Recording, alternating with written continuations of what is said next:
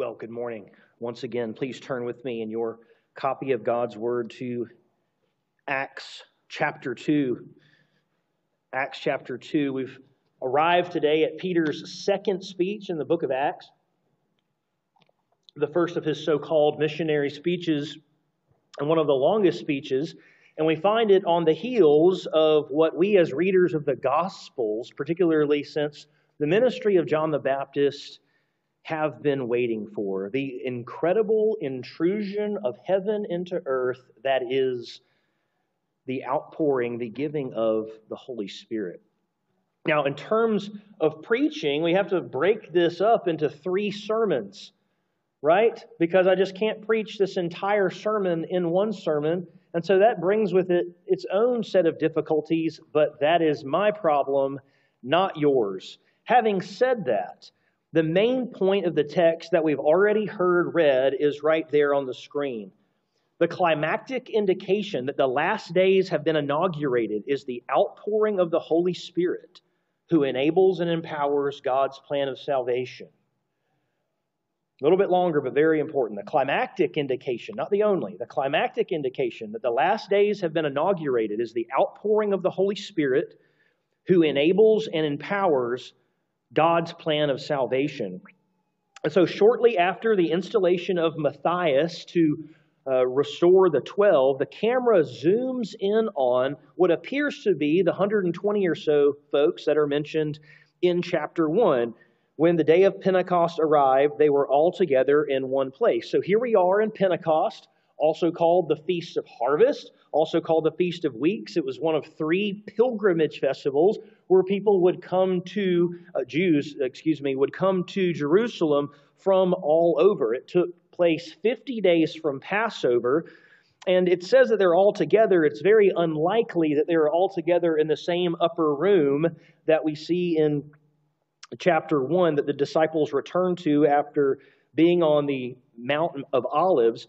But nevertheless, they are all together in one place, and it's going to say a house. They're all actually together in one house. And as they are sitting there, they're sitting there in the house, suddenly, unexpectedly, heaven intrudes. Heaven invades in an indescribably magnificent way. We read that, and suddenly there came from heaven. So here's the heavenly intrusion. There came from heaven a sound like a mighty rushing wind, and it filled the entire house. So they were sitting. And divided tongues as of fire appeared to them and rested on each one of them. So let me just to give you an idea of what this must have been like, I spent the night at someone's house once who lived right next to the airport. And when I say right next to the airport, I literally mean like right next to the airport. And I had slept in, and I was awakened from sleep by like a jumbo jet flying over the house to land on the runway. And it was so loud that I woke up and I thought it was the second coming of Jesus. I woke up and thought, this is it! Like, I'm here for it. And then I was like, I was like, it was an airplane. I was very disappointed, but that kind of startling noise was something like this. This was the very power of God. This is the very power of God that suddenly came about. It says there was this sound like a mighty wind, not to be confused with an actual wind. It doesn't say a hurricane was going on in the house. There was a sound, like a sound that would be created by wind. And as I'm sure as everyone's looking around wide-eyed like, I don't know what's happening, but something's about to happen. It's happening now. These little bits of fire, and again, not to be confused with a floating version of what you can make in your fireplace. That's not it. It's an analogy as of fire. Like, think more like burning bush fire is what I would say. These little bits of what appears to be fire, this divine fire, you might say, are produced, and everyone can see them over everyone else's head, and everyone presumably has one over their head.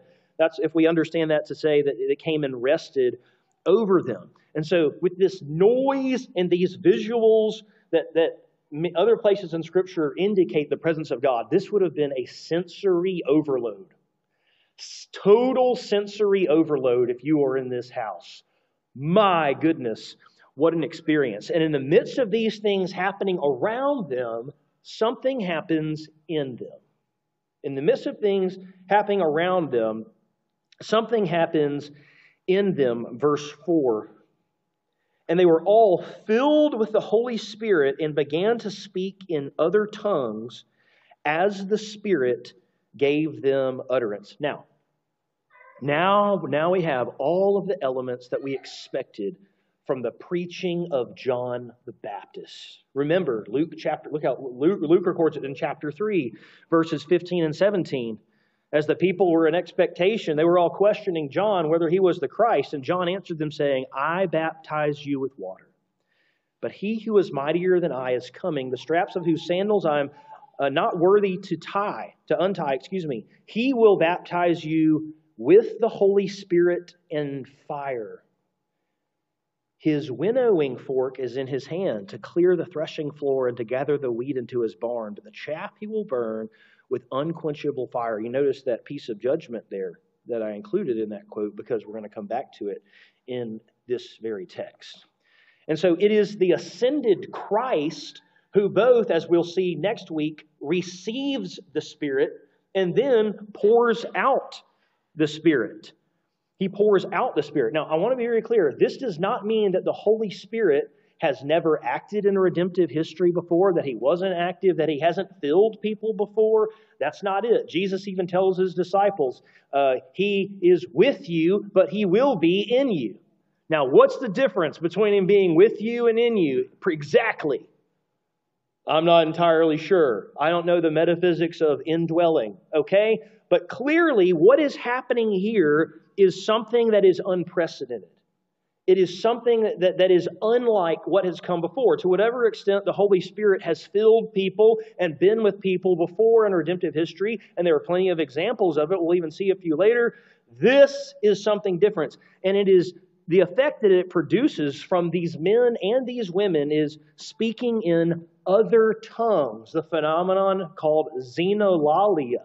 Xenolalia, this is as opposed to glossolalia, which would be like ecstatic utterances that no one can understand. Xenolalia, as the story will clarify, is speaking in unlearned languages. Speaking in languages that are, you might say, human languages, but they are not known by the person speaking them. And so that's what happens. The Spirit, it says, gives them utterance, gives them the ability to do this, and all we can do is sit there and marvel and listen for further explanation. Apparently, just like the large group of folks who come out of the woodwork to see what on earth is going on, the response of the multitude here is just fascinating. Now, there were dwelling in Jerusalem Jews, devout men from every nation under heaven. Okay, this would have included Jews who had come back from the diaspora, the dispersion, and those who were visiting because it was Pentecost. They had pilgrimage there to Jerusalem for Pentecost. And I think here is where we get the why question. And I hadn't really thought about it before this week. It's like, why did the Spirit fall on Pentecost? We just associate the two. Someone says Pentecost, they just, oh, that's when the Spirit. But why? Why not a week later? Same Spirit falls, speaking in tongues, all of it. Why a week later? Why is it that God decided to pour out the Holy Spirit, the Feast of Weeks, Pentecost?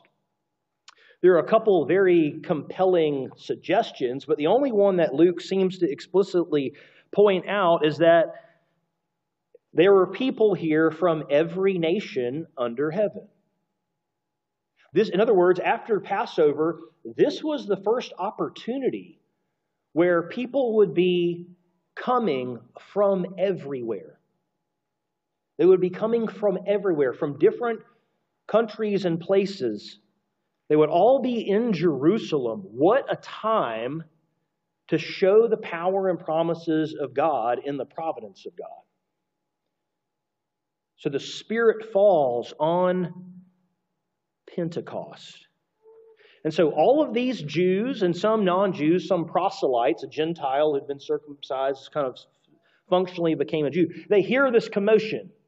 They hear this commotion. They wonder, what on earth is going on? Verse 6, at this sound, the multitude, they came together, and they were bewildered because each one was hearing them speak in his own language. And they were amazed and astonished, saying, are not all these who are speaking Galileans? Now, brothers and sisters, I've got to be honest. When I read this passage, I have questions. Oh, I've got so many questions. How loud were they speaking? Okay? How loud were they speaking? Had they gone out in the street? Had they gone out in the street? Did they speak at the same time, or did they take turns? Were they having individual conversations, or were they taking turns announcing to the multitude? How exactly did it work? And we're not given any details about that. All we know is that at a certain time, they end up outside of the house. They end up outside of the house, and there's a multitude gathered because that's who Peter is going to address. Okay, but we're not told when they move out of the house. We're not given any details exactly how the assembly happened and all the rest of it. Regardless, however, these folks are bewildered. They're astonished, most of them. They're amazed because they are hearing these Galileans speak, and the Greek is very clear, in their native tongue, in their mother tongue, where they were born. Not like what you would expect at all. But the second astonishment is that it's Galileans doing it. Now, Galileans were not esteemed to be, you might say, particularly sharp people. Okay? Bottom line. They were not esteemed to be particularly sharp or educated. It'd be like a redneck dude who starts speaking French.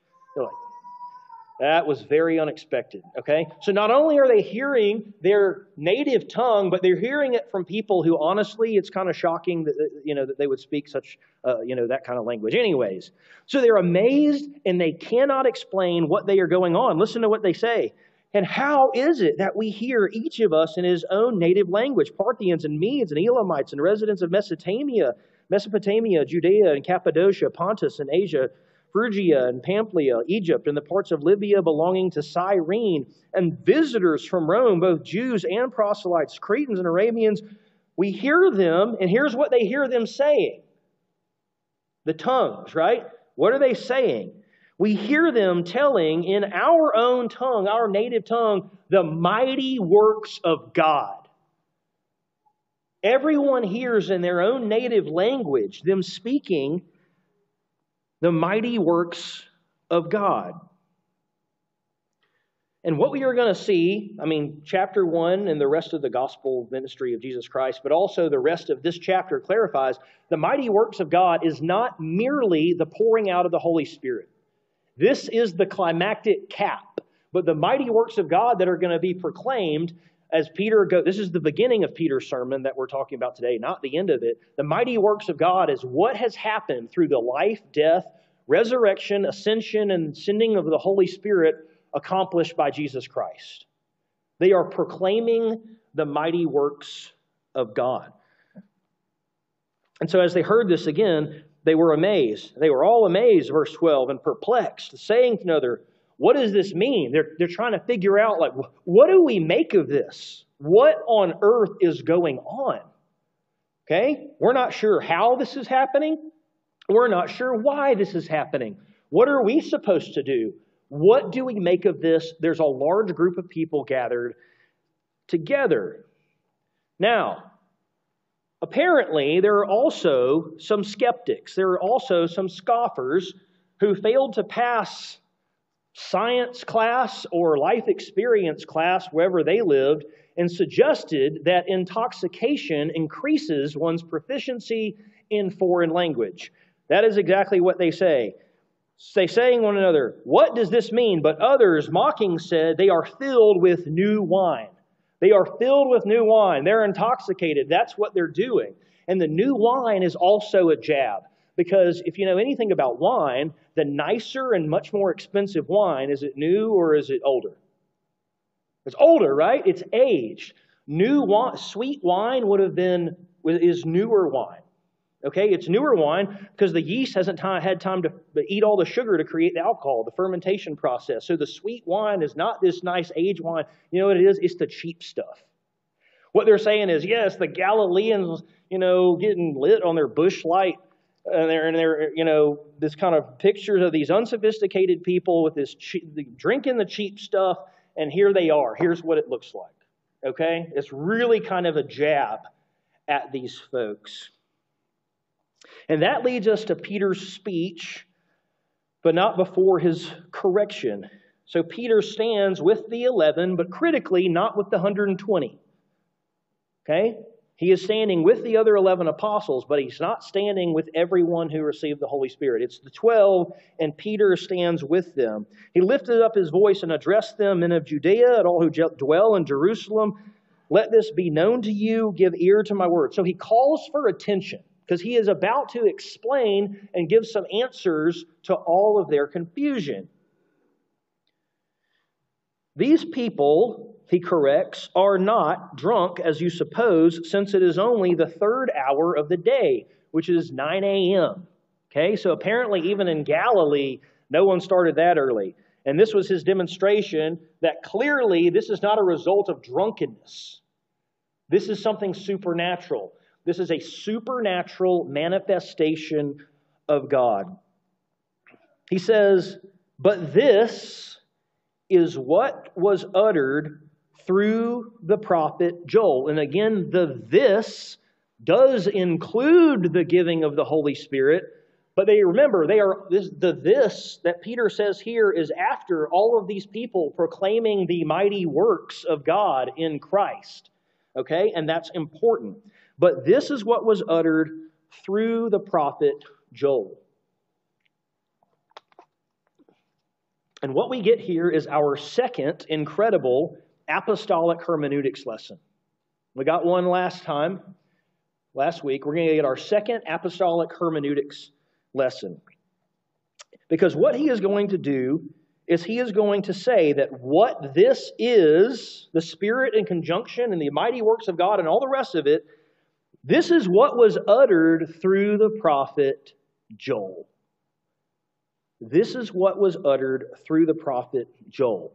And so much like last week, because it was worth it, I think, to flip back to the Psalms that Peter quoted in chapter 1 to see how Judas served as an exemplary fulfillment, to get our kind of hands around that, I want you to keep your little Bible ribbon or your finger or whatever it is, and I want you to turn back with me to Joel chapter 2 so that we can see what Peter is actually doing with this quotation. Turn back with me in your copy of the Scripture to Joel chapter 2, and like I said, keep your finger or your ribbon or however you do it so we can flip back and forth and see some of these things. Our passage that Peter is quoting starts in verse 28. I'm sorry, well, it does start in verse 28, but it comes on the heels of a restoration passage. So if you look at Joel chapter 2, 27, you see, you shall know that I am in the midst of Israel, and that I am the Lord your God, and there is no one else, and my people shall never again be put to shame. So we have a restoration passage. Then, verse 28, and it shall come to pass afterward that I will pour out my Spirit on all flesh. Your sons and daughters shall prophesy, and your old men shall dream dreams, and your young men shall see visions. Now, I want you to see Peter's first move here, because this is huge. Look at the first part of verse 28. It shall come to pass afterward that I will pour out my Spirit on all flesh. Turn back to Acts, flip back to Acts, and let's see how Peter says it in Acts chapter 2. By the way, quoting an extremely well-known passage. Everyone who was listening would have been aware. Joel is a standout passage in the Old Testament. Listen to what he says instead of, it shall come to pass afterward. In the last days, verse 17, it shall be, God declares, that I will pour out my Spirit on all flesh. In the last days. This is not an accidental word change. This isn't him quoting, the Greek version of the Old Testament as opposed to the Hebrew version of the Old Testament. This is a very intentional part of how Joel is understanding the fulfillment and, in one sense, the application Peter is understanding the fulfillment and application of Joel's prophecy. He is making it abundantly clear to his audience that they were now witnessing and they inhabited the last days, the last stretch of history, not something that merely came after some other event back in Joel.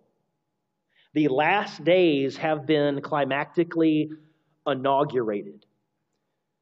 And in this season, the Holy Spirit, which was formerly given to certain people, only at certain times, is going to fall on all kinds of people without distinction. All kinds of people, young people, old people, young men and women, they're all going to receive the Holy Spirit. Everyone in this new age of the Spirit, you might say, this new covenant, will receive the same Spirit the apostles received. That doesn't mean they'll have the same authority they received, but everyone receives the same Holy Spirit. Men and women, young and old, will have, it says here, direct knowledge of God. They'll see visions. They'll dream dreams. Presumably, they will prophesy exactly like it says. And that, I think, is exactly what we see here, isn't it? Aren't they proclaiming the mighty works of God? That's exactly what they're doing. They're proclaiming the mighty works of God. Now, skip with me back to Joel. Actually, you know what? I'm sorry. Let's read the first part of 18. So you have your young men shall see visions, your old men shall dream dreams.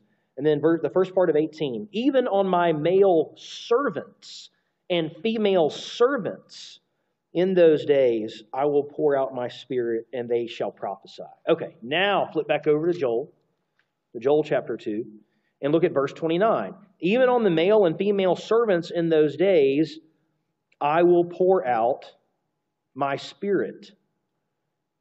But it doesn't say anything about them prophesying. Peter adds that. Peter adds that to clarify that not only will the Holy Spirit be given in a way that crosses gender lines and age lines, but even socioeconomic lines. People who would have no thought of having that kind of relationship with God, that kind of access to God, that kind of power, people who never would have thought that are going to receive that. And they are going to prophesy, and they are going to proclaim the good works of God. And Peter emphasizes this for good reasons here, because you have Galileans and women who are prophesying and who have been filled with the Spirit. So he emphasizes that in particular. We continue on in Joel 30 through 31. And I will show wonders in the heavens and on the earth, blood and fire and columns of smoke. The sun shall be turned to darkness and the moon to blood before the great and awesome day of the Lord comes. Now, when we go back to Acts chapter 2, Peter quotes this almost verbatim. When we read this language of the blood and fire and vapor and smoke and the sun shall be turned to darkness, the moon to blood, we're tempted to think something about the end of the world just happened, right? Isn't that what we're tempted to think? That this language is talking about something that hasn't happened yet. But that would be a very odd conclusion for Peter to be saying something, this is this, and then telling them something about something that actually hasn't even occurred yet. Wouldn't that be very odd? Here's what's happening. It hasn't happened yet. Doesn't seem to be a fit. Now, there is one view here that Peter goes ahead and quotes the whole thing out of Joel just for the sake of completeness. But really, all that he needs in this moment is 17 and 18 and verse 21. He includes the rest of it, but the rest of it is really a future prophecy. He just includes it out of a principle of completeness. This is wholly unpersuasive for at least two reasons. The first, we saw last week that Peter is more than capable of picking out one clause from one verse in the middle of a psalm to make his point. Okay? And the second thing is, Joel actually doesn't finish quoting, Peter does not actually finish quoting Joel 2:32. He cuts that off mid-sentence. Okay? So it's just ridiculous to think that Peter was bound by some principle of completeness in what he cites from the Old Testament. No, he intentionally chose and articulated this passage, and he says, this is what was uttered by the prophet Joel to people who were standing in front of him. Okay? So, even so, there are kind of two ways to understand this language. The first understanding is a more or less literal fulfillments in the ministry of Jesus. Well, Jesus did signs and wonders.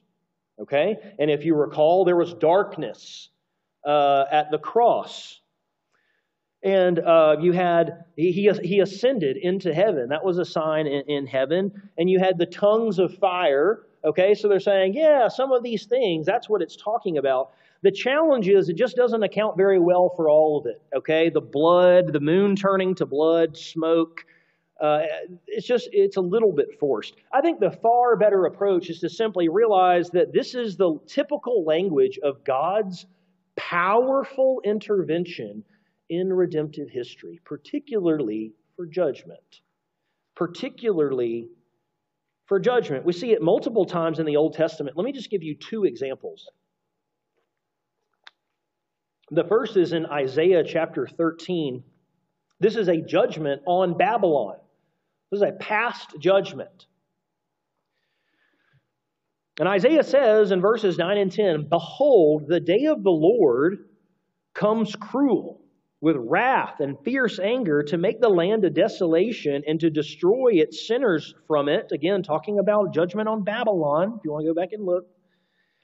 For the stars of the heavens and their constellations will not give their light. The sun will be dark at its rising, and the moon will not shed its light. And we're like, oh, it's the end of the world. It's like, no, it's language to describe God's decisive intervention into redemptive history, particularly as it relates to judgment. But as it turns out, we actually don't have to leave either of our two authors this morning to see another example of that. So if you turn back with me to Joel, and you go further back in chapter 2, you'll see that the day of the Lord starts chapter 2, and that this is a oracle of judgment against Zion. And I want you to see the language that is used in verse 2. This day is a day of darkness and gloom, a day of clouds and thick darkness. Going down to verse 10, the earth quakes before them, the heavens tremble, the sun and moon are darkened, and the stars withdraw their shining. This is the language of God that God is using, talking about visiting in His people in judgment if they do not repent. And presumably, that is what happened. If you skip to verse 18, then the Lord became jealous for His land and had pity on His people. Okay? And things turn around to all appearances. A couple different interpretations of that. But the main takeaway is this. The main takeaway is this. That Peter quoting Joel in this moment isn't talking about the end of the world. He's citing something that just happened to a group of people who are right there. He's not saying something that's irrelevant to them. Instead, what he is doing is he is saying that the first visitation of God in Christ, capped by this climactic sending of the Holy Spirit, is God extraordinarily and decisively entering into redemptive history for salvation from judgment. That's why he's using that language. And in one sense, through judgment, the judgment of His own Son. Look at verse 32 in Joel chapter 2. And it shall come to pass that everyone who calls on the name of the Lord, and it's all capital letters, that's Yahweh. The name of the Lord, the covenant name, shall be saved. So skip back to the last time to Acts chapter 2. This is Peter's last move, but it's a move of context. He says, "It shall come to pass that everyone who calls upon the name of the Lord shall be saved." And everyone remembers that passage from Joel, the name of Yahweh. And then we're going to cheat and just look at next week's sermon just for one verse, because who is he talking about? Who does he apply the text to?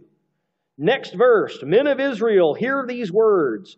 Jesus of Nazareth, a man attested to you by God with mighty works and signs and wonders that God did through him in your midst." What he is saying is, this has come to pass through Jesus Christ, the wonder worker, the ministry of Christ. And he is the one who provides salvation that allows us to escape from judgment. In other words, here's this. Jesus literally was God's intrusion from heaven. Jesus was God climactically, pointedly, decisively entering into redemptive history, and that's why this language is used. That's why this language is used to save from judgment. If there's any doubt that it's to say there's judgment in this context, flip back to Joel one more time. I know I lied by accident. I said it last time. Not last time. Okay? "It shall come to pass that everyone who calls on the name of the Lord shall be saved." But then this is why I had the rest of the passage read for our first scripture reading. "For in Mount Zion and Jerusalem there shall be those who escape." Escape from what? Escape from what? Judgment. "As the Lord has said, and among the survivors," that's remnant language. Survivors, those who remain, "shall be those whom the Lord calls. For behold," Joel 3:1, "in those days and at that time, when I restore the fortunes of Judah and Jerusalem, I will gather all the nations and bring them down to the valley of Jehoshaphat, and I will enter into judgment with them there on my behalf, there on behalf of my people and my heritage Israel, because they have scattered them among the nations and have divided up my land." There is judgment coming.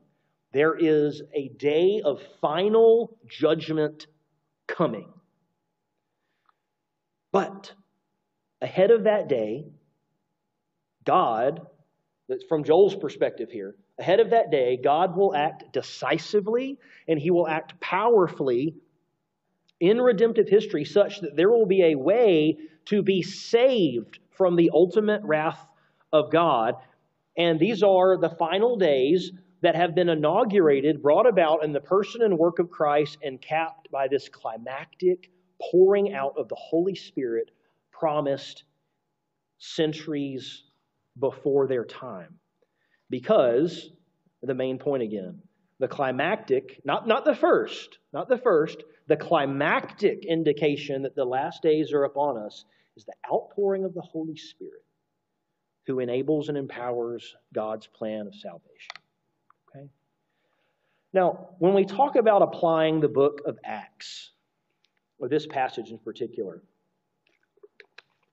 I want to briefly provide some kind of worldview shaping kind of application, which is different than, okay, here's what you can go do this afternoon. And I want to zoom in on two things in particular. The first is the last days in the Spirit, and the second is the filling of the Spirit in Luke and Acts, not Paul, which is going to be critical. Taking them in turn then, some of you are aware that the Olympics are coming up. I love the Olympics. I love watching the Olympics. I love cheering for our athletes, and I yell and scream at the television. But here's the Olympics, like the World Cup, like the World Series even, is an event. It's an event that happens every 4 years. Okay, at least the summer games. I guess the winter, it's every 2 years in one sense. But the summer games and the winter games both happen once every 4 years. But it is an event that itself is extended in time. And in fact, it's an event that is not only extended in time, but in the case of the Olympics, there is an opening ceremonies. There are the main games, events, and then there's a closing ceremonies. All of it can properly be called the Olympics. All of it can properly be called the Olympics. When you hear the last days as a theological term, this is not like we only have a few more weeks left. The last days means we inhabit this extended event as a result of what Jesus has done. We don't get like the ticker about how many events are left in our version of the Olympics here before closing ceremonies. All right, we don't have that, but theologically, that is what Christ has brought about. And what I would say is that the last days, the ministry of Christ culminating with the giving of the Holy Spirit, fireworks and all, is the opening ceremonies. Okay, from the beginning, and the opening ceremonies lasts a couple hours if you watched it on TV before. From the beginning of John, from his baptism by John the Baptist to the giving of the Holy Spirit, opening ceremonies for the last days. Christ then ministers from heaven in the period we inhabit now ahead of what? Closing ceremonies. All of which is the last days. Now, what was not foreseen by the original audience was that it would be this extended event with an opening ceremonies and a closing ceremonies. They thought everything was just going to happen at once. All the restoration, all the giving of the Spirit, and all the rest of it. That was not the case. But we learn from Peter that not only are the last days upon us, but that the cosmic intervention language that will characterize the closing ceremonies also characterizes the opening ceremonies. Why is that? Well, because there's so much similarity between the two. And even if you watch the Olympics, you could name so many different similarities in terms of procedure and process and elements in the opening ceremonies and the closing ceremonies. Okay? And so similarly, there is this final day of the Lord that will literally have the fire, and you read Peter, and the elements are going to be dissolved as they burn, and we await a new heaven and new earth and the new Jerusalem coming out of heaven. There will literally be cosmic intervention in that sense. But there are precursors to that can be described with the same language, even though because they are precursors to it. So, for example, you remember in 1 John, John says, "You've heard that Antichrist is coming," and he is coming. But I tell you, Antichrists have already come. Remember that? Antichrists have already come, even though they're not like the big bad Antichrist that is coming. They can even still be described the same way. These are deceivers who pretend godliness, but actually they oppose God.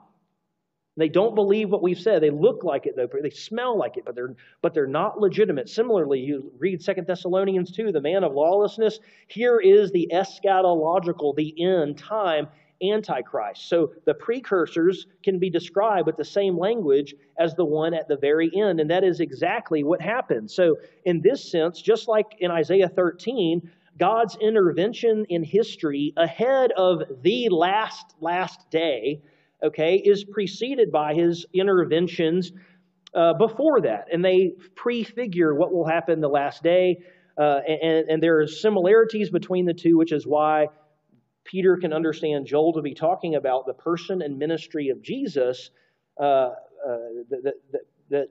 those are fulfilled by this prophecy of Joel, even as we await the climactic final day. So, to summarize then, so God's climactic intrusion of earth, capped by the Holy Spirit, fulfills the precursors to this final day of the Lord, and we are waiting for it, where judgment and salvation will be complete. Okay? For now, both wrath and salvation has come, but it is not complete. Salvation has come. So has wrath. Romans chapter 1. The wrath of God is being poured out. Because the kingdom comes already not yet, so do the elements of the kingdom. And so we wait. We wait for the closing ceremonies, and we trust God. So I hope that's helpful understanding how the last days work and when in kind of the economy of salvation and how to think about that. The last thing that I want to talk about here is the filling of the Spirit in Luke and Acts. And we're going to see many examples of this, so I thought, hey, you know what? This is the time to talk about this distinction. We should be very careful about reading Paul's theology of the Holy Spirit back into Luke and Acts. Most of us, when we think of the Holy Spirit, we're thinking about Paul's theology. We're thinking about this static, permanent endowment that we have that we call being indwelled by the Holy Spirit, that is the sign and seal of our redemption, that guarantees the perseverance of the saints and all the rest. And that is so wonderful, and all of that is so true. It is also true that that is not what Luke is particularly concerned about when he talks about being filled with the Spirit. which is probably a little bit of a shock to you, perhaps. Maybe that's new for you. Luke talks about the filling of the Holy Spirit in two different ways, neither of which are just a static endowment that somebody has as a Christian. And by the way, remember, he was a traveling companion of Paul, so Paul was thumbs up on this, okay? And Paul's going to use different language to describe the same thing. But don't take my word for it. Remember, we never do that here. The first sense that he uses filled with the Spirit is being filled with the Spirit in a manner accompanied by powerful, punctuated expressions of divine operation or enablement. Being filled with the Spirit in a manner accompanied by powerful, punctuated expressions of divine operation or enablement. The second is being full of the Spirit in the sense of being someone whose thoughts, desires, and focus are directed toward and mastered by the Holy Spirit. Now, again, I said we're not going to take my word for it. I've given you citations here, and I'm going to read them for you so you can hear what I'm saying. Let's take the first kind first. A pre-Pentecost example of this. John the Baptist's father in Luke 1:67, Zechariah. After his mouth was open, because he was rendered mute for a while, his father Zechariah was, and we get this phrase, filled with the Holy Spirit and prophesied. And we get this beautiful piece of prophecy. We're not made to think that Zechariah just went around doing that every day. He was filled with the Spirit and he prophesied. Acts chapter 2, verse 4, we covered today. They were filled with the Spirit and they began speaking in tongues and presumably prophesying. Acts 4:8, Peter and John are before the council, and listen to the question they get asked. By what power or by what name did you do this? And then, verse 8, Peter, filled with the Holy Spirit, said to them, rulers of the people and elders, and he gives this amazing condensed gospel speech in incredible boldness. Incredible boldness. In Acts chapter 9, Paul regains his sight after being filled with the Holy Spirit. And yet, even after being filled with the Holy Spirit, we read in Acts 13:9 that before opposing this powerful magician, this wicked magician, in Acts 13:9, Paul is again filled with the Holy Spirit before he boldly rebukes this person. So that is the first kind of being filled with the Spirit that Luke has in Luke and Acts. This idea that being filled with the Spirit in a way that is accompanied by powerful, punctuated expressions of divine operation or enablement. The second kind is a kind of spiritual mindedness, you might say, and Paul's word for it is someone who is walking in the Spirit. Okay? So someone who is keeping in step, you might say, with the Spirit, and this is a different Greek word. This is a different Greek word. What are some examples of this? Well, again, another pre-Pentecost example from Luke. Luke 4:1, talking about Jesus, and Jesus, full of the Holy Spirit, returned from the Jordan and was led by the Spirit into the wilderness. In other words, he was following and being mastered by the Holy Spirit of God.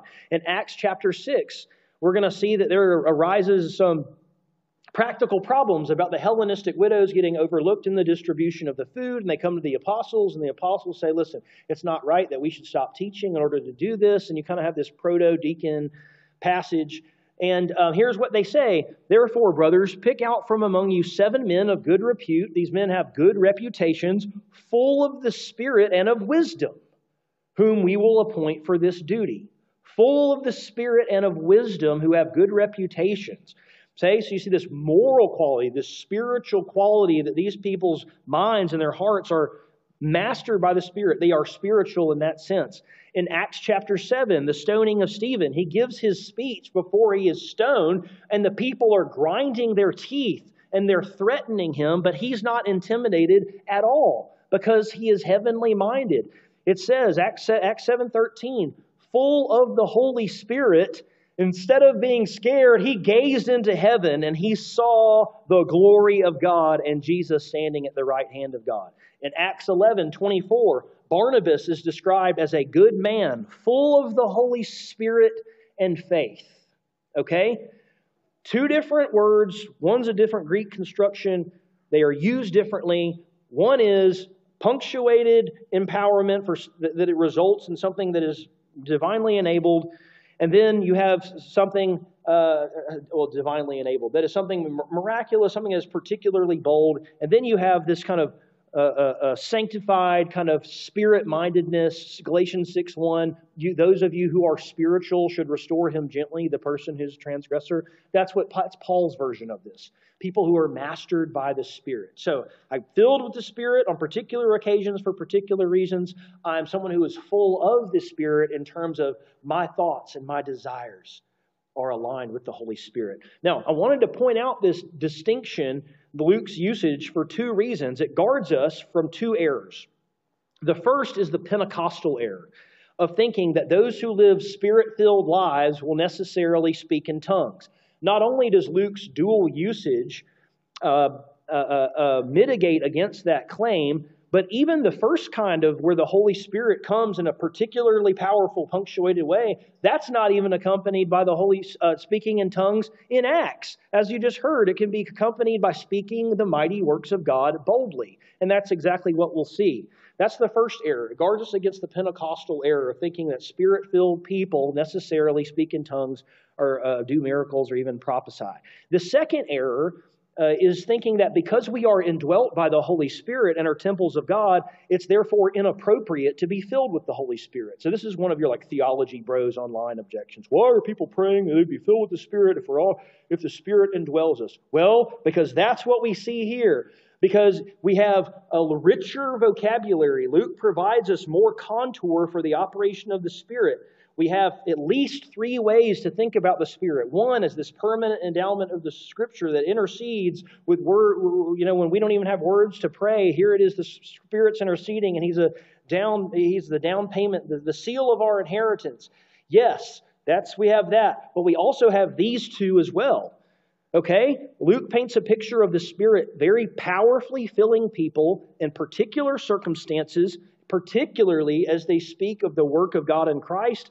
And he's got a picture of people who are filled up with, literally, who are full of the Spirit because they are spiritually minded. They're in submission to God's will and walking in the Spirit. And because of this, not only is it permissible to pray for that, but we should.